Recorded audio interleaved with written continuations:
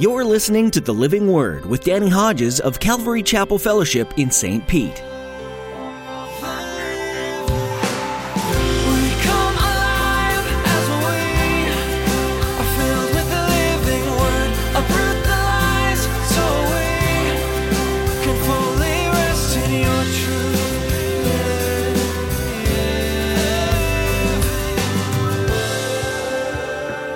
A lot of the blood, the gore, people dying, children dying, and some people don't understand that. God uses Israel to bring judgment on godless nations and peoples that will not submit to Him, that will not repent. And when they refuse to repent, after years and years and years, the ultimate end of people like that is judgment. Hey, it is what it is. That's what the Bible teaches. Many of us have probably heard the common argument against the Bible that God ordains genocide and mass murder. More often than not, these arguments are based off of Israel's conquest for the Promised Land, in which God commanded them to destroy the Canaanites. However, as Pastor Danny teaches us in today's message, this was God's judgment against an unrepentant people. In our study, we learned that while this might seem harsh, God's patience towards those who refuse to repent has a limit. Now here's Pastor Danny in Joshua chapter 10, with part 1 of his message, The Sword of the Lord. To every nation, for all generations, together in love, we'll move mountains by faith, until all have tasted, seen, and heard the power of the living word. The power of the living word. The power of the living word. The Gibeonites, they are Amorites, have deceived Israel into making a peace treaty with them, and the other peoples of the land, also referred to at times as Amorites, well, they're ticked at the Gibeonites because they've made peace with the enemy. So 5 kings join forces and come against the Gibeonites. And so what do the Gibeonites do?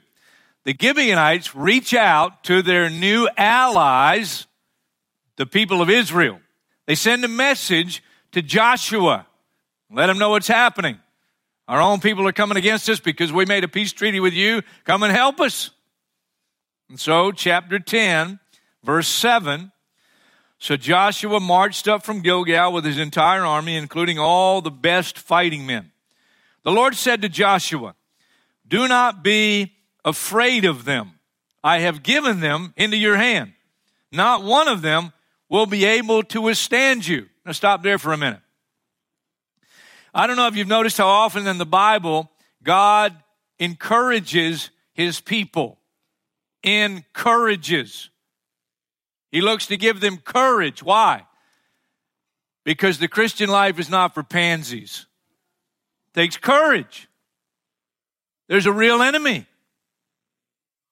And so again, He encourages them. Don't be afraid of them. I've given them into your hand. Verse 9. After an all-night march from Gilgal, Joshua took them by surprise. The Lord threw them into confusion before Israel, who defeated them in a great victory at Gibeon. Israel pursued them along the road going up to Beth Horon and cut them down all the way to Azekah and Makkedah. Now, we aren't familiar with the geography, but it'd probably be like saying, man, we beat them up all the way down to Fort Myers. As they fled before Israel on the road down from Beth Horon to Azekah, get this, the Lord hurled large hailstones down on them from the sky. And more of them died from the hailstones than were killed by the swords of the Israelites. Really? You're that quiet? When you got God on your side, man, you got a secret weapon. Just a little note, and for those of you taking notes, Job chapter 38. Let me just read it quickly, verses 22 and 23. The Lord says, "Have you entered the storehouses of snow, or seen the storehouses of hail, which I reserve for times of trouble, for days of war and battle. He's talking about days of war and battle where he's going to use hailstones against our enemies. When you get to the end of time as we know it, in Revelation chapter 16, verse 21, in that period known as the Great Tribulation, let me read one of the things that's going to happen. From the sky, huge hailstones of about 100 pounds each. I don't care how tough you are, that one ball's hit you, you're done. Of about 100 pounds each fell upon men, and they cursed God on account of the hail. Why? Because they're his enemies. These are people who have refused to repent. Now, this is a good spot to remind us that when reading stories like we're in Joshua right now, a lot of the blood, the gore, people dying, children dying, and some people don't understand that. God uses Israel to bring judgment on godless nations and peoples that will not submit to him, that will not repent. And when they refuse to repent, after years and years and years, the ultimate end of people like that is judgment. Hey, it is what it is. That's what the Bible teaches. Now, I believe children until whatever the age of accountability is. Some people believe it's puberty. Some people believe teenage years, whatever. I don't know what the age of accountability is, but it's clear to me that until a child reaches the age of accountability, whatever that age is, I don't know for sure, they go to be with the Lord. David and Bathsheba's child born in sin, when the child died, David said, he will not return to me, but I will go to him. So I don't want you to get off and think, well, he said sometimes children die in there. Are they going to hell? I don't believe that at all. I don't believe the Bible teaches that. But the main point is, peoples that ultimately reject the grace and mercy of God are going to face judgment. And God used the nation of Israel to bring the judgment in this time, in this day. Now, don't let that surprise you. God even used godless nations against Israel when Israel turned away from their God. He used nations like Babylon. So I just wanted to make that point clear. Judgment. And God's using the nation of Israel to bring the judgment. Chapter 10, verse 12. On the day the Lord gave the Amorites over to Israel, Joshua said to the Lord in the presence of Israel, O sun, stand still over Gibeon. O moon, over the valley of Ajalon. So, get this now, the sun stood still and the moon stopped. Supernatural. Till the nation avenged itself on its enemies, as it is written in the book of Jeshar. The sun stopped in the middle of the sky and delayed going down about a full day. There's never been a day like it before or since, a day when the Lord listened to a man. Now notice this last statement. Surely the Lord was fighting for Israel! Exclamation point. The message there is clear. God's going to do whatever is necessary to give us victory, even if it means stopping the sun, stopping the moon. The Lord wants to fight for you. Every single one of us that know Christ. The Lord wants to fight for us. It's a real battle. Something very significant happened back in Joshua chapter 5. Before Israel goes to battle, the first stop in the land of promise, Jericho. Remember what that was? Good. I'll remind you. Go back, Joshua chapter 5. Joshua chapter 5, verse 13. Now when Joshua was near Jericho, he looked up and he saw a man standing in front of him with a drawn sword in his hand. Joshua went up to him and asked, are you for us or for our enemies? Neither, he replied. But as commander of the army of the Lord, I've now come. This is the angel of the Lord, and the angel of the Lord is Christ.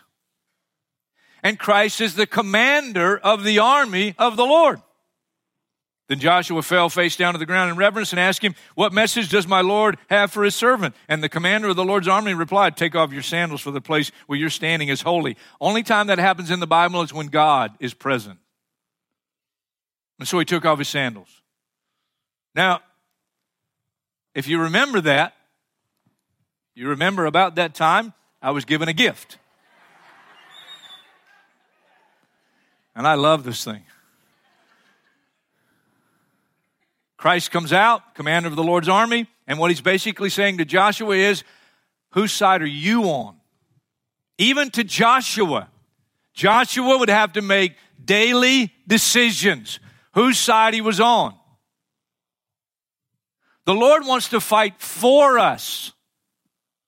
But the only way he can fight for us is if we make those daily decisions that I'm going to be on the Lord's side. And even someone who really knows Christ can make a decision and have the Lord against them and not for them.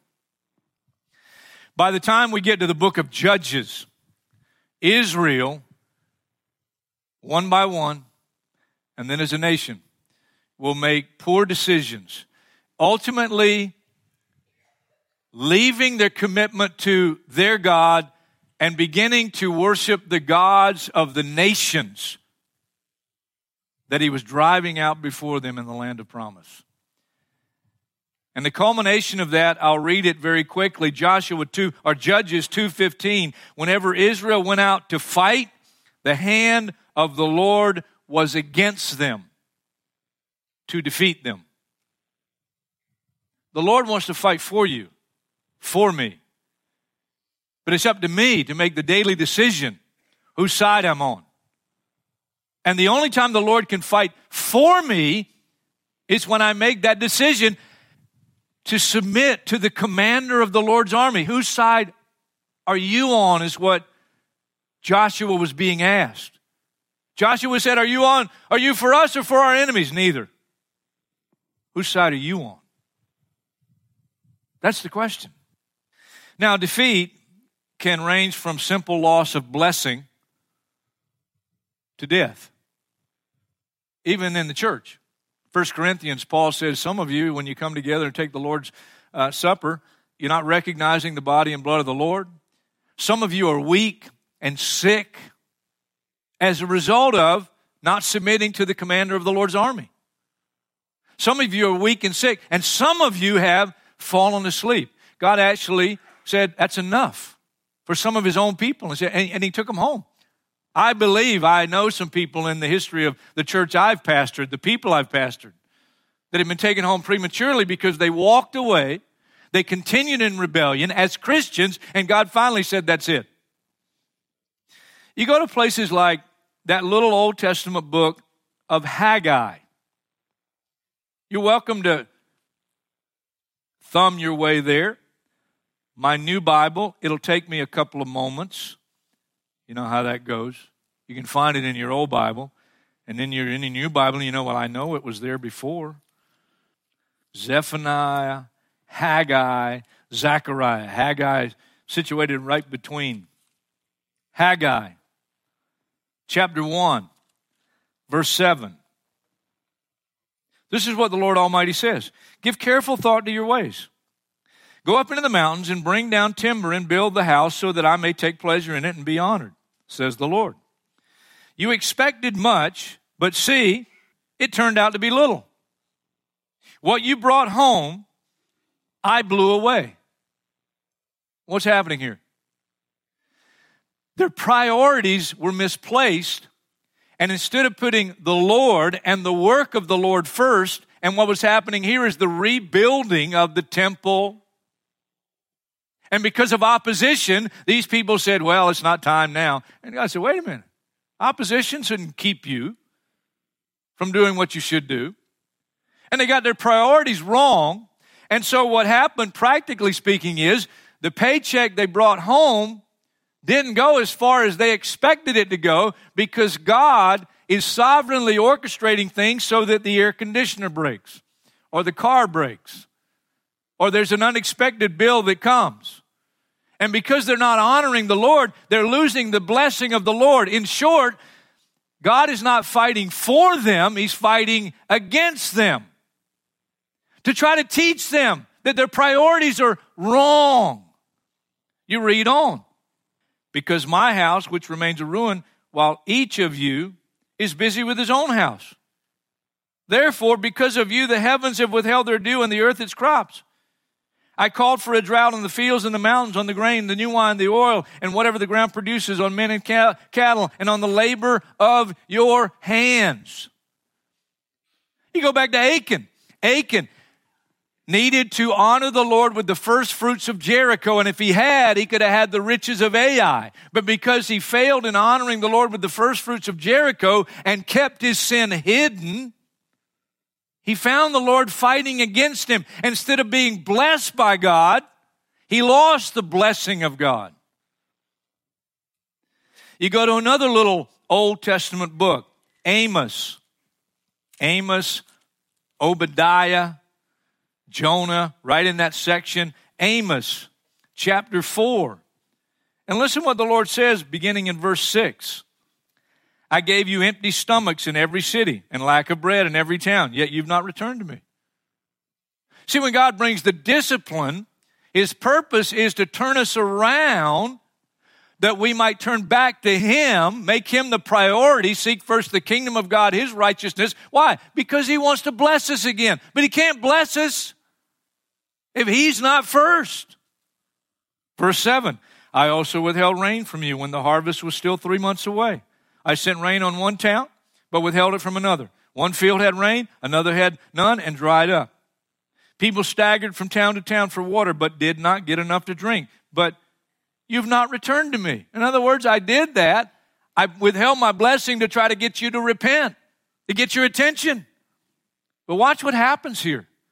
It goes from simple loss of financial, material blessing, and it gets more severe. Many times I struck your gardens and vineyards. I struck them with blight and mildew. Locusts devoured your fig and olive trees. Yet you've not returned to me, declares the Lord. Verse 10, I sent plagues among you. That's when all of a sudden you get physical illness. 1 Corinthians, some of you are weak and sick. As I did to Egypt, I killed your young men. Sometimes there was tragedy, people dying. I killed you young men with the sword along with your captured horses. I filled your nostrils with the stench of your camps. Yet you've not returned to me. And then it gets really severe. I overthrew some of you as I overthrew Sodom and Gomorrah. You were like a burning stick snatched from the fire, which tells me you're saved, but you're living like the world. Yet you've not returned to me. And then the final is verse 12. Therefore, this is what I will do to you, Israel. And because I will do this to you, prepare to meet your God. I mean, that's just as clear as the nose on my face, and I got a very clear nose. Is God fighting for you? Or is God fighting against you? Numbers chapter 22 is one of my favorite Old Testament stories. I've taught on it many times. I've read it through many, many times. And you can't read a story like Numbers chapter 22 and not know that God has a sense of humor. I mean, it goes like this. Balaam got up early in the morning, saddled his donkey, went with the princes of Moab, who they've come to hire him to put a curse on Israel. But God was very angry when he went because God initially said, don't go with them. Well, he goes with them and God's angry. And the angel of the Lord stood in the road to oppose him. Balaam was riding on his donkey, and his two servants were with him. When the donkey saw the angel of the Lord standing in the road with a drawn sword in his hand, she turned off the road into a field. Balaam beat her to get her back on the road. Now, you might know that story, but let me just summarize it. Here's the angel of the Lord, again, with a sword. Here comes Balaam riding on his donkey, and here's Christ there with the drawn sword. But Balaam has no spiritual sight. The donkey has more spiritual sight than Balaam. And the donkey sees the angel of the Lord with the sword, and so tries to save her life and Balaam's life. 3 times he beats his donkey. And then finally, the Lord opens the donkey's mouth to speak like a human being. Don't know if it was a female donkey or a male donkey.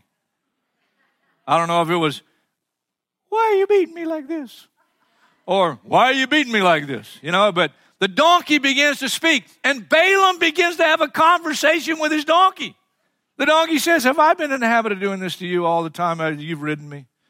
And he starts to think, and he says, well, as a matter of fact, you haven't. And right here, the section, the angel of the Lord finally, Balaam's eyes are open. He sees the angel of the Lord. And the angel, verse 32, asks him, why have you beaten me these 3 times? And why have you beaten your donkey these 3 times? I've come here to oppose you because your path, your way, is a reckless one before me. Christ had come to oppose Balaam because he's on a path toward destruction. It was a gracious thing because God didn't want to fight against him. He wanted to fight for him. Back in Joshua, God gives victory to Israel over the kings that had come against the Gibeonites. And then look at what he says, verse 25 of chapter 10. Joshua said to them, do not be afraid, do not be discouraged, be strong and courageous. This is what the Lord will do to all the enemies you are going to fight. That sounds like the same message, doesn't it? And you find it repeatedly. Why did they need it again? Because you get discouraged in life where the battle is really fought. And you get one victory, but you got to now go back into the battle, and God says, okay, that's the way it was. I gave you victory. I want to give you future victory. There is something repeated in this section, and this is a real important time in the service to not fall asleep. I'm just encouraging. I'm not saying somebody's falling asleep. I didn't say that. But you don't want to miss this. It's good. Not because I'm teaching it. Because it's the Word of God. And you got to see this. You just got to see this. It was so fresh for me. Chapter 10. And we're just going to highlight a few verses here. Chapter 10, verse 28. That day Joshua took Makkedah. He put the city and its king to the sword and totally destroyed everyone in it. Verse 29, then Joshua and all Israel with him moved on from Makkedah to Libnah and attacked it. The Lord also gave that city and its king into Israel's hand. The city and everyone in it Joshua put to the sword. Verse 32, the Lord handed Lachish over to Israel, and Joshua took it on the second day. The city and everyone in it he put to the sword. Verse 34, then Joshua and all Israel with him moved from Lachish to Eglon. They took positions against it and attacked it. They captured it that same day and put it to the sword. Verse 37, they took that city and put it to the sword. Verse 38, then Joshua and all Israel with him turned around and attacked Debir. They took the city, its king and its villages, and put them to the sword. Whenever you see some phrase repeated again and again and again and again, please take note of it. They won in every place they fought, and in every battle with a sword.